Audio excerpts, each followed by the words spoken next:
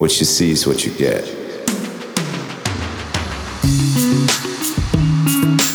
Hello, my name is Pastor Chris Miller, and I am your host on the PC Speaking Podcast, where we are equipping Christians for life. Hello, and welcome back. Thanks for taking the time again to tune in this week. A couple new things happening this week. Got a new microphone, so I'm pretty stoked about that. I'm going to have to work out how to make it sound as best I can, but we'll get that all worked out, figured out. Another thing that's happening is I'm recording this and putting it on YouTube as well. And that's not because I want to direct people from the podcast to YouTube, but from YouTube to the podcast. Interesting thing about YouTube that makes it a little different than other social media platforms and things like that is that there's a search engine in YouTube. You can search for topics, and maybe as someone searches for topics, maybe this podcast will happen to pop up and we'll gain some listeners from it. But that's what's going on there. And yeah, I definitely want to prioritize the podcast because I think my voice is nicer to listen to than my face is to look at. But if you're really keen, I guess you can go to watch this on YouTube. So Christmas generosity is what we're talking about today. There's something that's come to light in my study over the past few weeks. Actually, it's probably been longer than that, but it really has just been something I've been digging into a lot more recently. We're going to talk about that a bit today, but Christmas is a time people tend to be more generous. A lot of charities do fundraising campaigns around Christmas time because they tend to be more successful.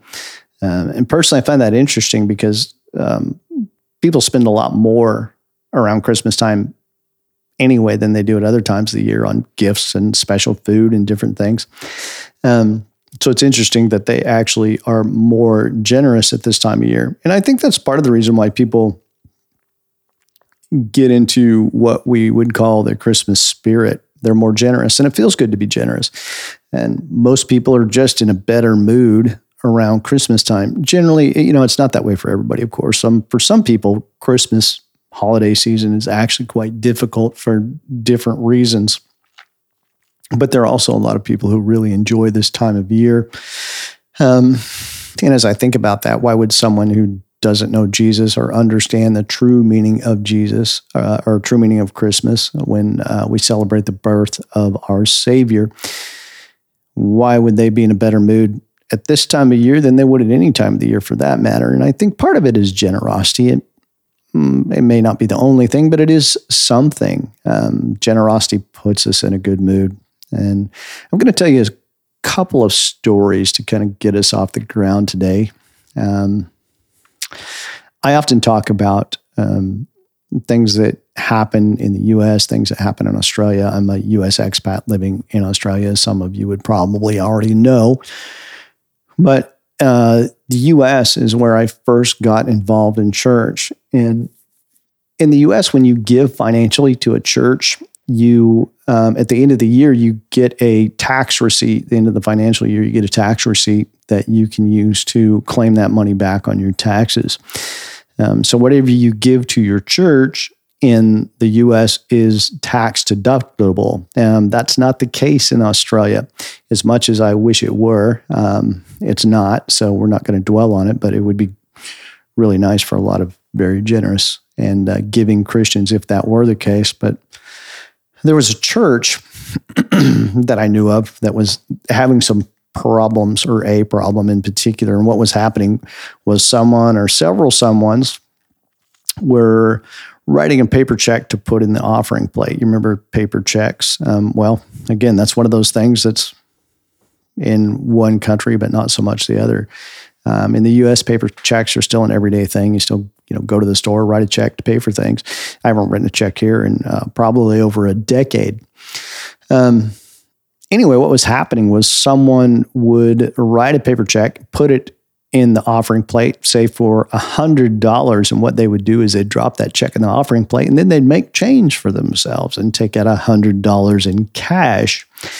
And that reminds me a little bit of the situation with Ananias and Sapphira, where they were lying about what they gave. So whoever was doing this was getting a tax receipt from the church for a tax deduction on funds that they never actually gave to the church. And people think the national pastime in the U.S. is baseball, but it's not. It's actually tax evasion. Well, that's a bit of a joke. And, most people wouldn't do things like that. That's just an isolated thing, I hope. But that story is really just an attention getter more than anything. It's only partly relevant to what we're talking about today.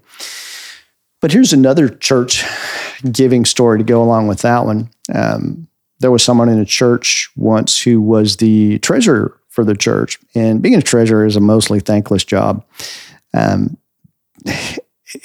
It's a job that involves handling funds. You have to be a decent record keeper. They usually put in at least a few hours of work during the week that other people don't see. It's kind of a thankless job.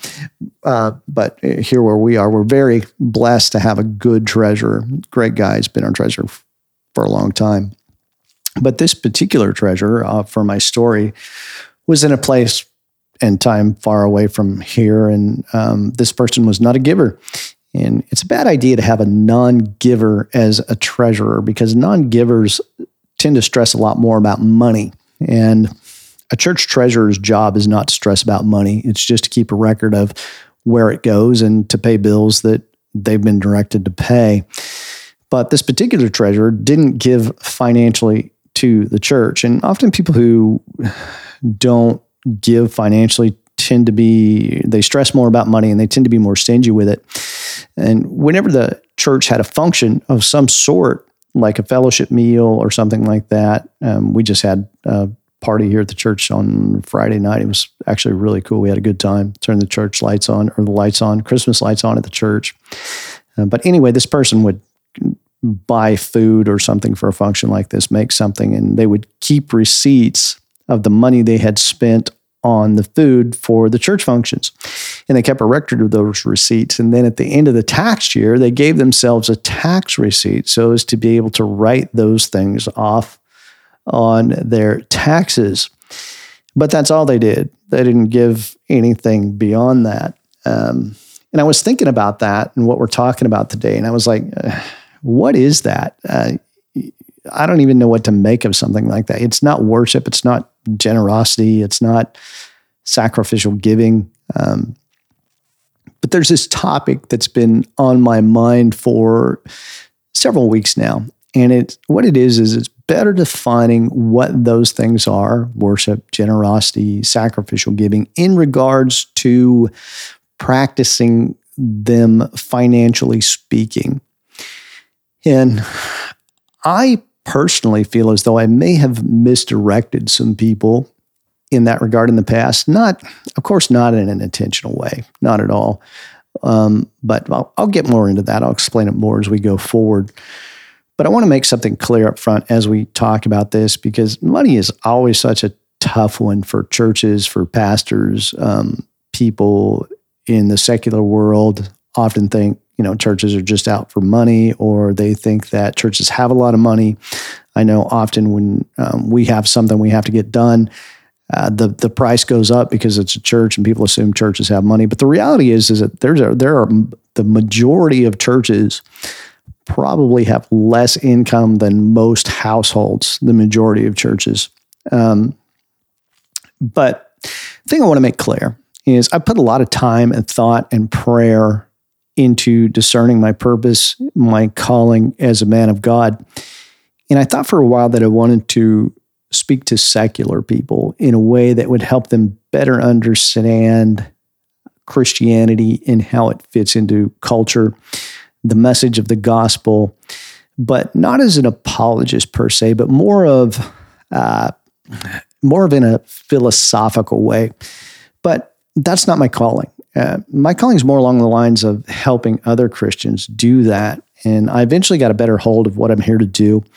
And as a pastor, as many pastors do, you draw that from Ephesians chapter 4, specifically verses 11 and 12. And that helps define what I do in ministry. and what my calling is and my job. And this is what those verses say. Ephesians 4, verses 11 and 12 say he gave some to be apostles, prophets, evangelists, pastors, and teachers for the equipping of the saints, for the work of service, and for the building up of the body of Christ. I feel like I wear a couple different hats in there. I'm sometimes an evangelist, a pastor, a teacher. I'm all those things, really. But my purpose is equipping saints for service. That's what I do. But I still have to figure out what that looks like in my context, because it's a little bit different for everyone. And what I've done is I've summed that up as I've thought about it, prayed about it, putting some effort into it. I've summed that up as equipping Christians for life, whether it be through a Sunday sermon, a podcast, whether it be through talking with people individually, counseling people, prayer for you, prayer for people in the church I pastor, prayer for the church as a whole, prayer for your church. I'm equipping Christians for life. I'm doing the best I can to help them serve God in their context. And I can give you the equipment. I can do my best to prepare people, to help people with that. But ultimately, one of the things that I always try to communicate is that it's up to you how you live your life. The decisions you make are your own. I don't coerce people. I equip them. I don't make myself responsible for the decisions of others. And I find that the more I am able to release myself from worrying about the decisions that other people make, the more peace I have in my life. I do the best I can to help. I do the best I can to equip people, but ultimately the responsibility is on you to make your decisions. Jesus refers to us as sheep, but frankly, we often act more like cats, and it's very difficult to herd cats, to shepherd cats. I'm here to equip you with information and tools that allow you to make the best decision possible. And that's the best I can do, to give you the tools, the information, the equipment to make the best decision possible, to take the best action possible in your context, to seek out, apply, and follow God's will in your life. I give you the tools, the information, equipment. I help you where I can, but you're responsible to God for what you decide to do with all of that. I'm going to read some verses from 2 Corinthians. I read these verses several weeks ago, and again, we can learn from them today. 2 Corinthians chapter 8, verses 1 through 9 says, "Moreover, brothers, we want you to experience the grace of God bestowed on the churches of Macedonia. How in a great trial of affliction, the abundance of their joy and their deep poverty overflowed toward the riches of their generous giving. For I bear record that according to their means and beyond their means, they gave freely, begging us with much urgency that we would receive the gift and the fellowship of ministering to the saints. This they did, not as we expected. First, they gave themselves to the Lord, and then to us by the will of God. So we urged Titus that as he had begun, so he would also complete this gracious deed for you." Verse 7 says, "But as you abound in everything, in faith and utterance and knowledge, in all diligence, in your love to us, see that you abound in this grace also." Verse 8 says, "I say this not as a command, but to prove through the authenticity of others, the sincerity also of your love. For you know the grace of our Lord Jesus Christ, that though he was rich, yet for your sakes he became poor, that through poverty, or through his poverty, you might be rich." This passage is talking about generosity, which we've talked about before. We're called to be generous as Christians, to give our time, our resources, our money to help other people. And Paul uses the words grace and freedom when he's talking about this. And generosity is not something to be done out of guilt or coercion. It's an enjoyable practice, and it's also a sound investment. That's something people may not think about in generosity, but I think it'll help us better define what it means to be generous. There are unique blessings that come with being generous. It makes us feel good to be generous, a very simple but a blessing we enjoy. It feels good to be generous. And we are going to use the word giving to describe two different things, both generous giving and also sacrificial worship giving. In the Old Testament, some giving was prescribed as worship, some giving was prescribed as generosity. And there was the Lord's tithe, which was the first 10% of everything that was given before anything else. It went automatically to the temple. This was sacrificial. It was given as worship in obedience to God. Numbers 18, Leviticus chapter 27 talk about that. And it was 10% of everything before anything else. First, foremost, before anything else, 10% went to God at the temple. And apparently, there was a time in Israel where some people had decided to withhold that and keep it for themselves. And that's what Malachi is talking about when he refers to people as robbing God.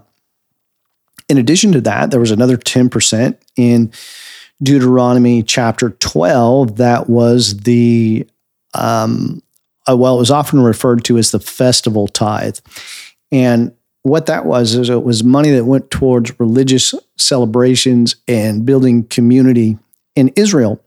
And that was one thing about that, and this translates into our world today, is that money spent to build a solid community is money well spent. That's a good investment, to invest in your community. There was also the poor tithe in Deuteronomy chapter 14, and this was given every 3 years. And it was to help the poor people, the widows, the fatherless. It was social welfare. And another thing to realize about giving to the poor is that is also an investment in our community. And on top of that, the Israelites were commanded in Leviticus 19 to, they were told not to harvest the corners of their fields or to pick all the grapes from their vineyards, and that was to leave something for the poor so the poor would have something to eat. And lifting people out of poverty is another good investment. It benefits the community as a whole. When we think of the term investment, or at least when I do, I don't know, maybe you're different, but the first place our mind probably goes is investing money somewhere where we're going to get a financial return on it, some form of interest on our money, some form of usury, I guess you could say. And that's wise to do that. We can also invest in our community and invest in helping the poor. And that's also wise. That's a good investment as well. For people who live in poverty, and this is why it's a good idea and it's good stewardship to invest in your community, to invest in poor people and help bring them out of poverty. People who live in poverty, and if you've ever been in a situation where money is super tight, your thoughts are never much outside of how am I going to pay the bills today? How am I going to buy food today? And that's when someone's poor, their thoughts they don't have the luxury of getting outside of that kind of thinking, just day to day, how am I going to survive? But once people reach a certain level of prosperity, what happens is they begin to have the luxury of considering the future beyond what today might hold. You can start to think about things like retirement, investing for the future, investing in your community, maybe helping people who are poor, stewarding resources well so people in the future can benefit from our investments today. Generosity as an investment in our community is wise. It's a good thing to be generous. It's a good thing to invest in our community to help poor people. Sometimes that happens through tax dollars.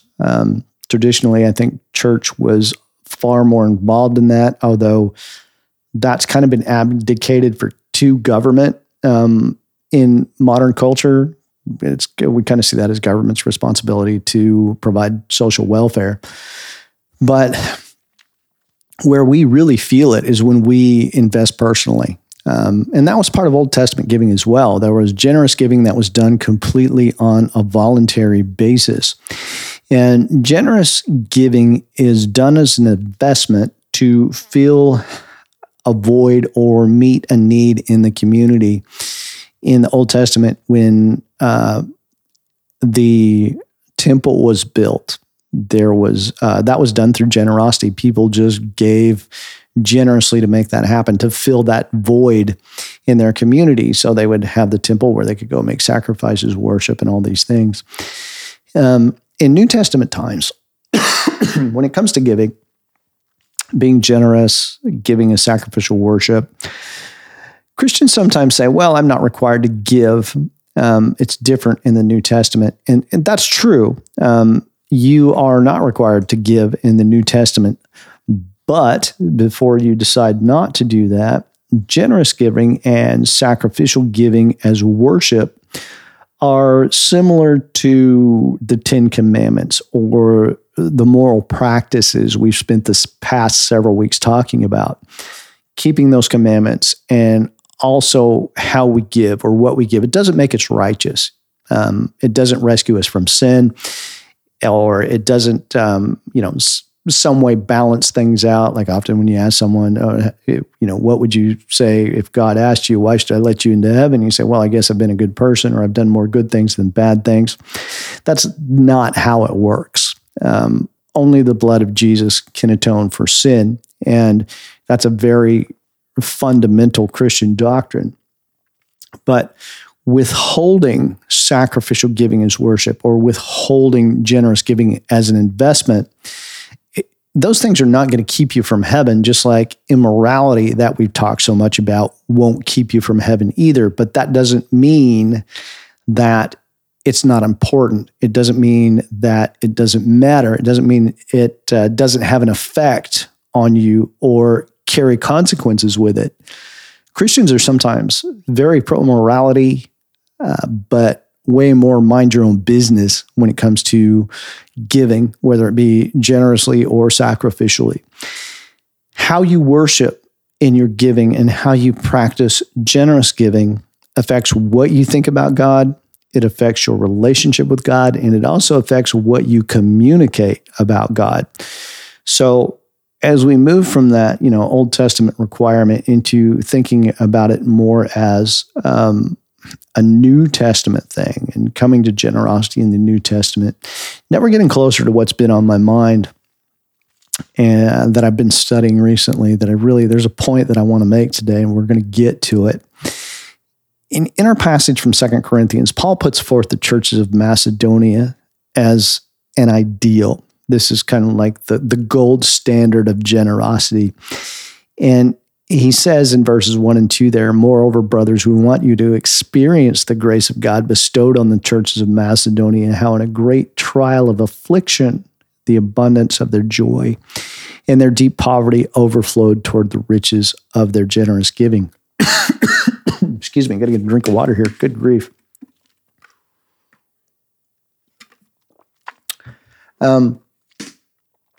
So the Macedonians, they were poor and afflicted, but they were also an example of generosity. And they weren't just poor, they were afflicted. They were persecuted. Their life was difficult. But the Bible says they overflowed toward the riches of their generous giving. And it also says in verse 3 and 4 there, Paul writes, for I bear record that according to their means and beyond their means, they freely gave, begging us with much urgency that we would receive the gift and the fellowship of ministering to the saints. So the Macedonians were generous in such a way that it was contrary to their means. It was contrary to their way of life. They were giving in ways that, looking at them, it looked like they shouldn't be able to do that. They were giving beyond what seemed to be possible. So generous giving, one of the things we can take away from that is that generous giving doesn't have anything to do with how much we have or how much we make. We can practice it either way. You're not limited by what you have to be a generous giver. Generous giving is based on willingness, not dollar amounts, although obviously the Macedonians gave quite generously. And being generous is a privilege and an opportunity extended to us to invest in others, to invest in our community, to improve the lives of the people around us, regardless of our financial situation. And verse 5 says, "This they did not as we expected. First they gave themselves to the Lord, and then to us by the will of God." And the generosity of the Macedonians was the result of them giving themselves to the Lord first. When you've already surrendered to God sacrificially, generosity becomes much easier, because generous giving and sacrificial giving is worship, sets you free from the bonds of financial slavery. It breaks that hold that money tends to get over us, where we feel unsettled, we're stressed, we're worried, we always want more, wish we had more. Giving, which seems very counterintuitive, but giving and being generous actually breaks that feeling. So I think often what people want isn't that they necessarily want more money, but they want to be free from the desire for more, because it really doesn't matter how much you have. That desire can always be there. So generous giving, sacrificial giving as worship sets you free from the bonds of financial slavery. And a solid practice of giving is a mark of a mature believer. And I read the other day that generous people handle money better. And I have no doubt that's the case. And a Christian will never become what they could become without learning this, without learning that generosity is obedience, it's love for God, it's sacrificial worship, and it breaks the hold finance has over us. When we learn to give, it breaks that financial slavery. But especially in our culture, this is one of the hardest things for most of us. It's very difficult to grasp onto this and get our head around it, because our wealth is often a snare. We're so wealthy that it tends to trap us. And some will say, well, I can't afford that. And I'd say, well, neither could the Macedonians. They were far more poor than probably anybody listening to this. But let's think a little more about what Paul wrote about the Macedonians surrendering themselves to God first. They broke the hold on their own desire and selfishness by surrendering to God. And once they did that, well, generosity was easy and it was joyful, and it was something they enjoyed doing. And there's a single point I hope to make. This is a challenging one, and my views have changed on this over the years, and I think it's important to attempt to articulate this, because it does affect people's relationship with God, and it does affect what they think about God, and it affects what they communicate about God as well. And what I hope to clarify, at least in part, is the distinct difference between generous giving versus sacrificial worship, because they're not the same thing. They're two very different things. And the struggle with this is they're both good things, and we should practice both things. This isn't a good versus bad issue. This is a good and good. It's not one or the other. It's both and. We should give sacrificially as worship, and we should also practice generosity in giving. And remember, this is not condemnation. This is not coercion. This is information for you to have so you can make the best decision possible in your life. This is intended to be helpful. Let's go back to Ananias and Sapphira. We've talked about them, I think every week for 3 or 4 weeks. They keep popping up. But they lied about how much money they gave to the church, and they both dropped dead because of that. But let's take the lie out of it for a second and think about the motivation for the lie. Their giving was giving with an expectation of return. And that's not always a bad thing, but I think that's what this was, because they expected a return on it when they gave to the church. They wanted everyone to praise them for how generous they were. So much so that they lied about the amount they wanted to return when they gave generously. in our culture today, when we part with money, we expect a return on it. There's nowhere where we go and just randomly throw money away or, burn it or whatever. We always expect a return on our money. And that's not bad. More often than not, that's good stewardship. It's a good thing to expect something to happen with the money that you give generously. When we practice generous giving, it's usually an investment, maybe always. And it's usually given to meet a need. It's given as charity. Remember, this is not good versus bad. Both generous giving and sacrificial giving as worship are both good things. When I give generously, maybe I support a charity, maybe I support, say, a niece who's in university, and I send her some money each month to help her survive, take some of the stress out of her life so she can concentrate more on study, get better grades. She graduates, goes on to become a productive, healthy member of society, and that makes the community better for everyone. Or maybe I try to directly help the poor. That could be a thing as well. And that's a good investment. But when we invest, we expect something in return. And it's easy to say, oh, I don't expect anything in return for that. I don't expect anything in return when I give generously. But let's think that through, because I say you do expect something in return, because you're giving money to your niece, whatever and so she can do better in school. But what if the niece in university decides, well, I'm just going to party and skip class? And are you going to continue to send her money each month? What if the charity you support doesn't seem to be accomplishing anything? Are you going to continue to give to that charity? No, of course not. You're not going to continue to give money to the person who is in university but decides to stop going to class and party. You're not going to continue to give money to a charity who is not doing the work they should be doing. You're going to shift those funds where they'll be used more effectively. That's good stewardship. That's the right thing to do. When Israel gave the festival tithe, that was an investment in the community. When they gave generously, there were improvements in the community. When they didn't harvest the corners of their field, they were lifting people up who were in need, which was a benefit to the whole community. Generous giving is an investment in people. It's an investment in community. And that is right and good. It's good stewardship to expect something to happen when you give generously, when you give to charity. And I think there are three distinct characteristics when we give generously that we see that make up that kind of giving. And there may be some others. These are just ones I see as being part of generous giving. Number one, it's done as charity. It's given to meet a need or fill a void.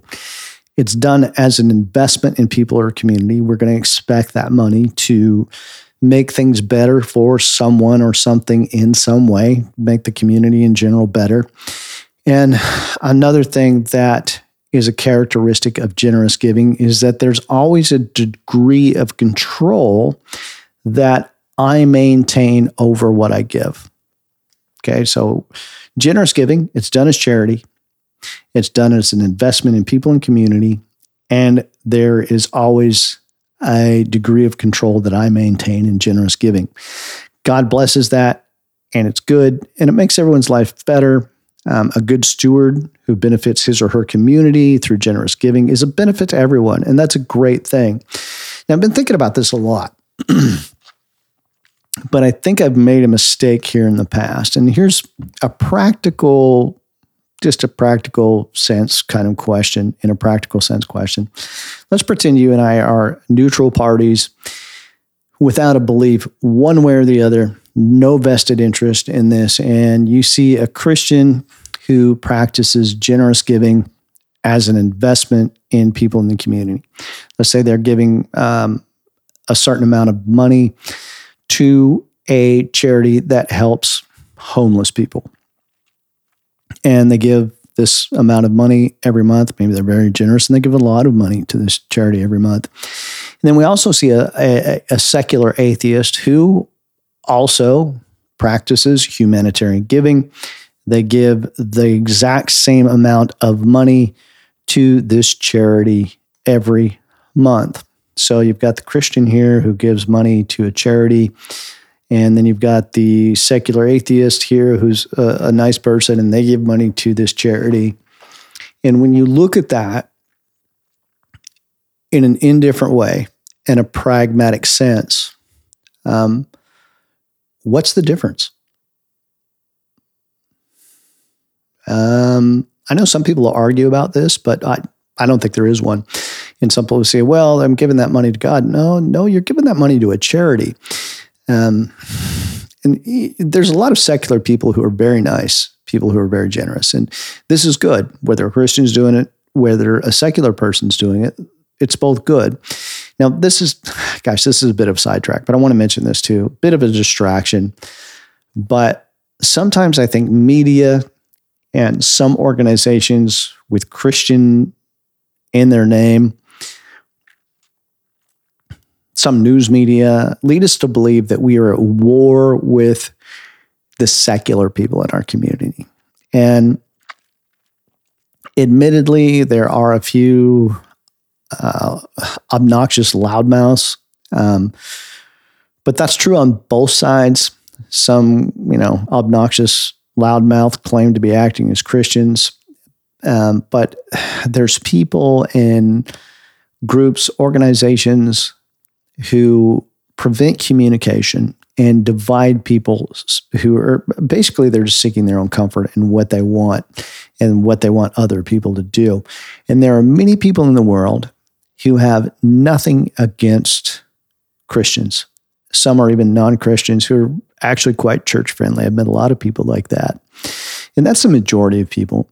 And the Bible tells us our fight isn't against flesh and blood, but against principalities and powers of darkness and spiritual wickedness in high places. Now, that's a talk for another day. Maybe I'll talk about this coming week. But the point I'm trying to bring out is I'm saying it's not unrealistic to think that we can live at peace with non-Christians. We're not at war with our community. We're not trying to pick a fight with everybody who's not a Christian.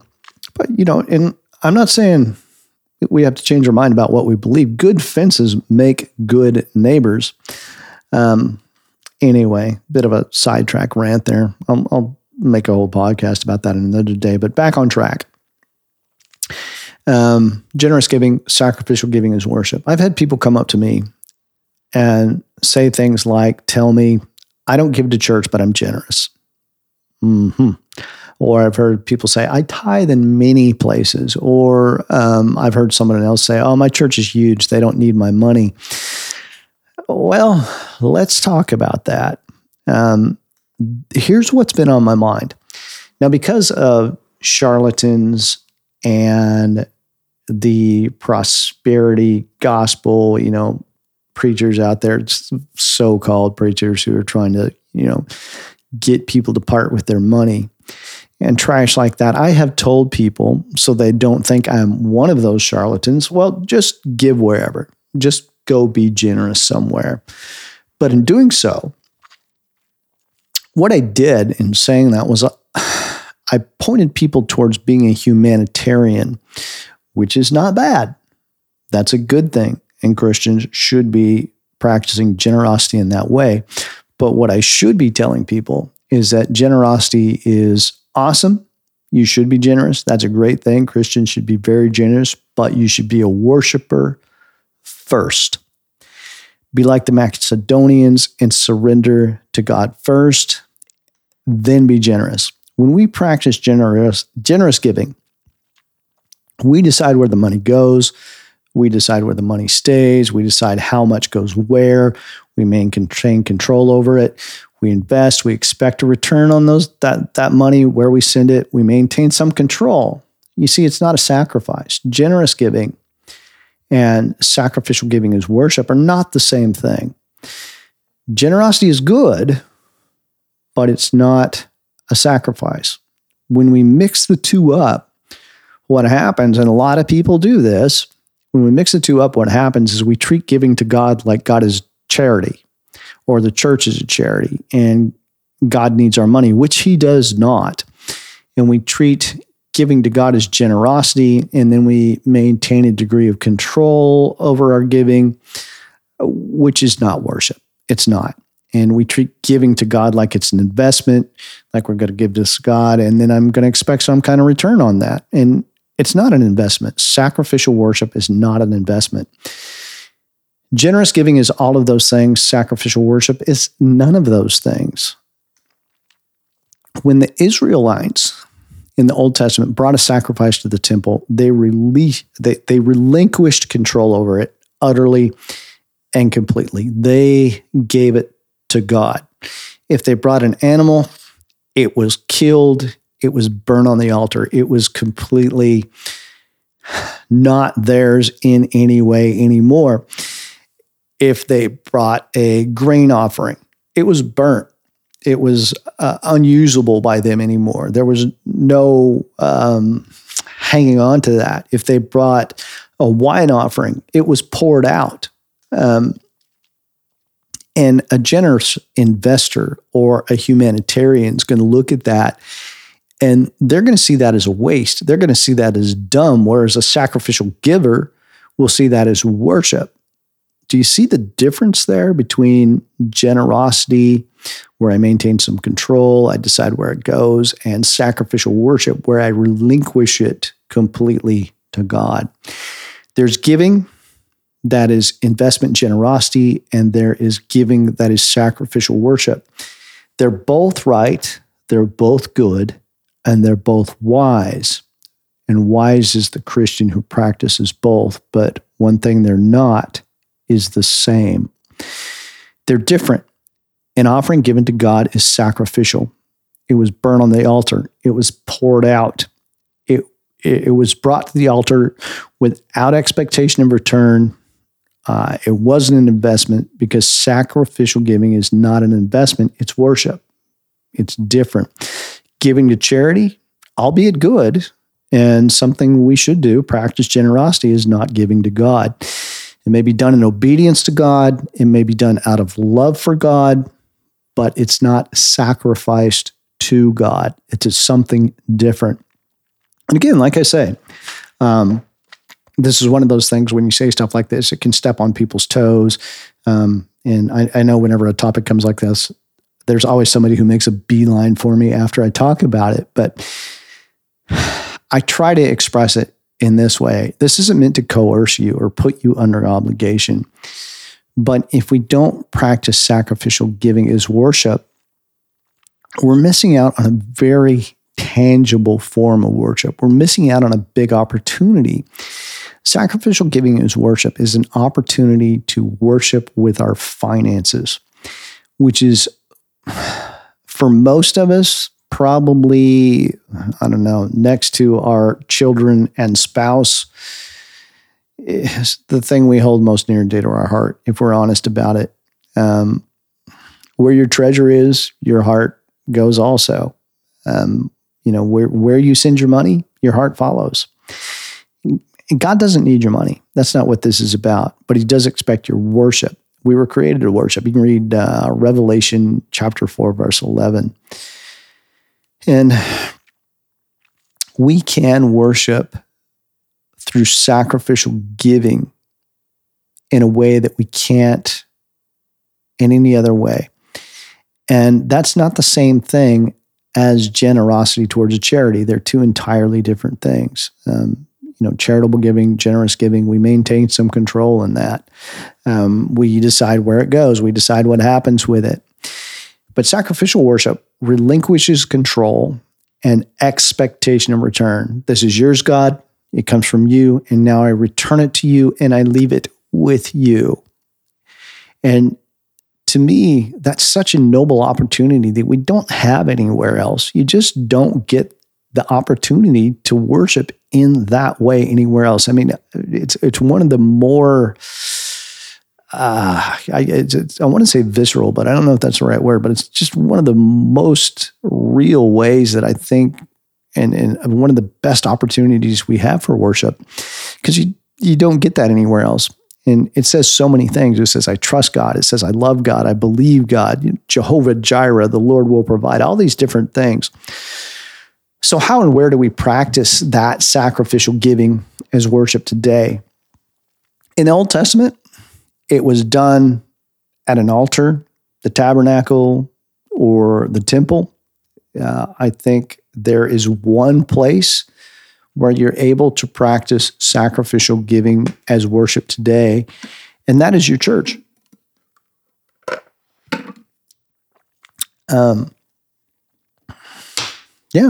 That's where you practice sacrificial worship, is at your church. That's the one place where that's possible. It's not the same as giving to a charity. It's not the same as giving to a ministry. And I mentioned, I've heard people say that, my church is big, it doesn't need my money, or I tithe in lots of places, or I'm generous, but I don't give it to the church, whatever.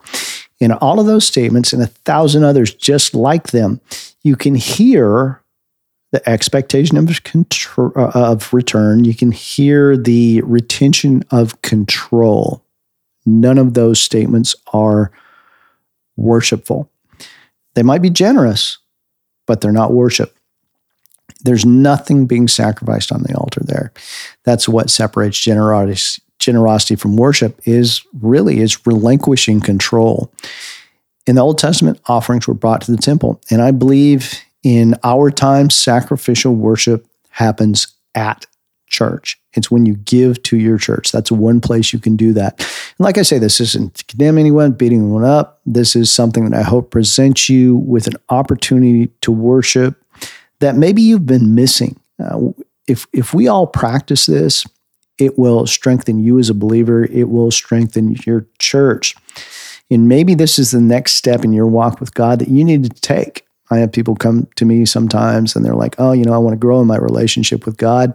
I want to mature as a believer. Good. Give sacrificially. If you can do that, it'll change your life. That is a mark of maturity, giving sacrificially. And maybe you're already giving in that way, and this is all old hat to you, and you understand all this. And I know many people do. There's a lot of very generous Christians out there who practice sacrificial giving as worship, and they're the people who tend to be more generous as well. Now, how much is another question that always comes up. How much do I give? How much do I give? Well, in the Old Testament, the number was 10%. And of course, there's a New Testament thinking that we're not obligated to that. And that's true. You're not. You're not limited by 10%. You can give more than that if you want to. In the same way, we're not obligated to a morality as a means of righteousness. That's how you're not obligated to giving sacrificially.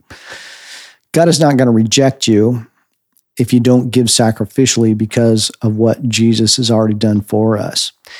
But 10% is not an arbitrary number either. And I believe the reason God told the Israelites 10% is because it's at that point where it becomes a sacrifice. 10% of your income is the place where it begins to be sacrificial. 10% is the place where it breaks financial slavery, where it breaks that grasp that money has on us, the bondage of materialism.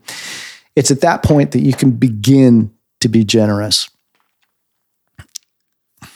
And it's so contrary to our culture and to our thinking. And it's really a matter of trusting God, worship and trust. And many people will be right on board with practicing all kinds of stuff, morality, showing up at church, acting like a Christian, all of those things. Read my Bible, talk. But this one, this is a holdout for a lot of people. God, you can have all my problems, but I'm going to keep my money. And if you're having a hard time with this one, God says, test me. And I'm not going to dwell on that because I don't want to turn it into that thing. But God does say, test me. If you worship God sacrificially with your finances, He's going to make sure you have enough. He's not going to make you rich, but He's going to make sure you have enough.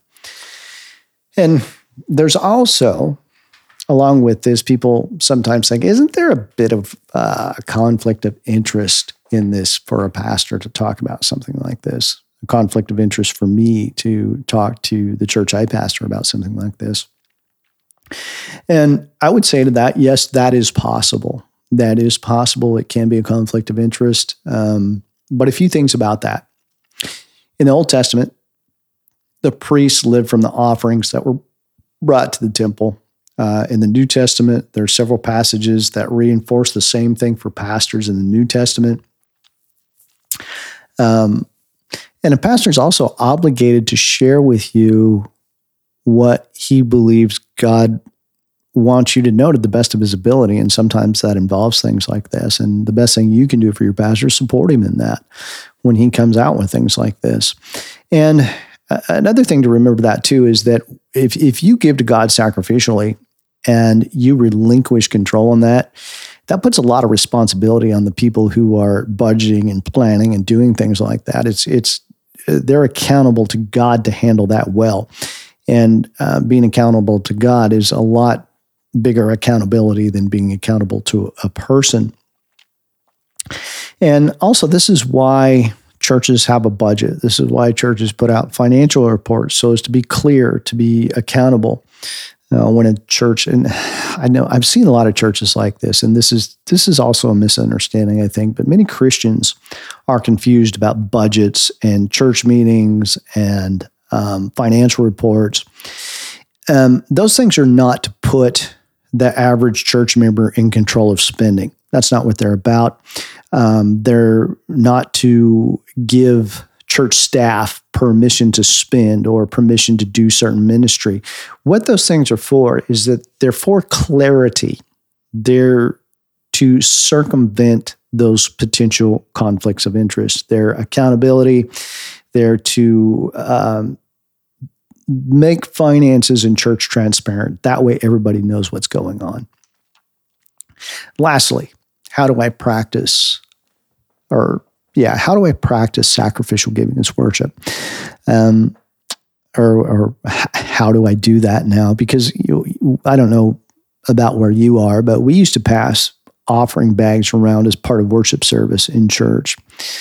And we had bags, we didn't have plates, but that was always part of worship for a reason, because it is worship to do that. And that wasn't charity for the church. That was opportunity to worship God.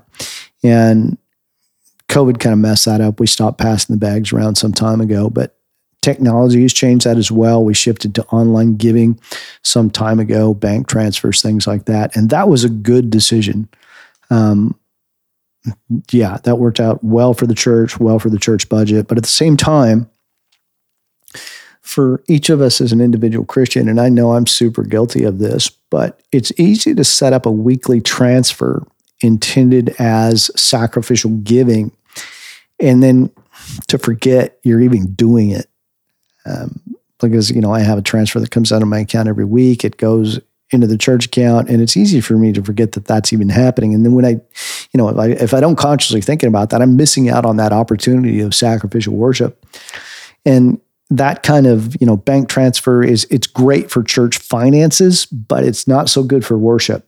And I would suggest if, maybe setting up that some kind of automatic transfer, and then put a reminder in your phone calendar when that's happening, and meditate on it when it does, and think about it. You could even set it up to happen on Sunday if you wanted to. And when that comes up, you meditate on it and on God, and you think, I'm returning this to you as it has come from you. And I'm grateful you care for me. And I'm grateful that you provide me with more than I need so that I am able to give this back to you. I worship you with the finances you have given me to steward for you.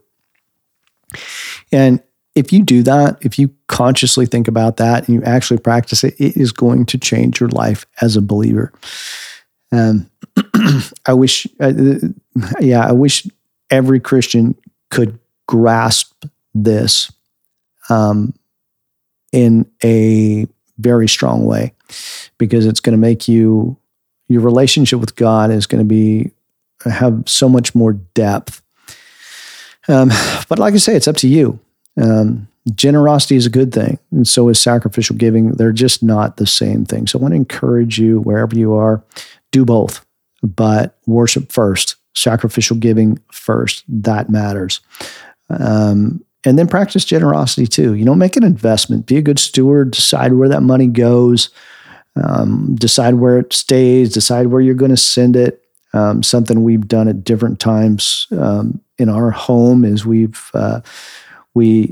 sacrifice 10% as sacrificial giving, and then we put aside another 10% to give as giving money, and we get to decide where that goes, and we get to be generous with it, and that's actually really enjoyable. I would definitely recommend doing it, but worship God first. So generosity is a good thing. Sacrificial giving is a good thing, but they're not the same thing. So I hope that brings some clarity to the topic, and I hope that equips you to make decisions that will please God and lead you into a closer relationship with Him. Again, thanks for tuning in this week, and I look forward to talking to you again soon. Have a great week. Thank you for taking the time to listen today. Let me know what you think in the comments. Please consider subscribing and sharing this with someone who might find it helpful.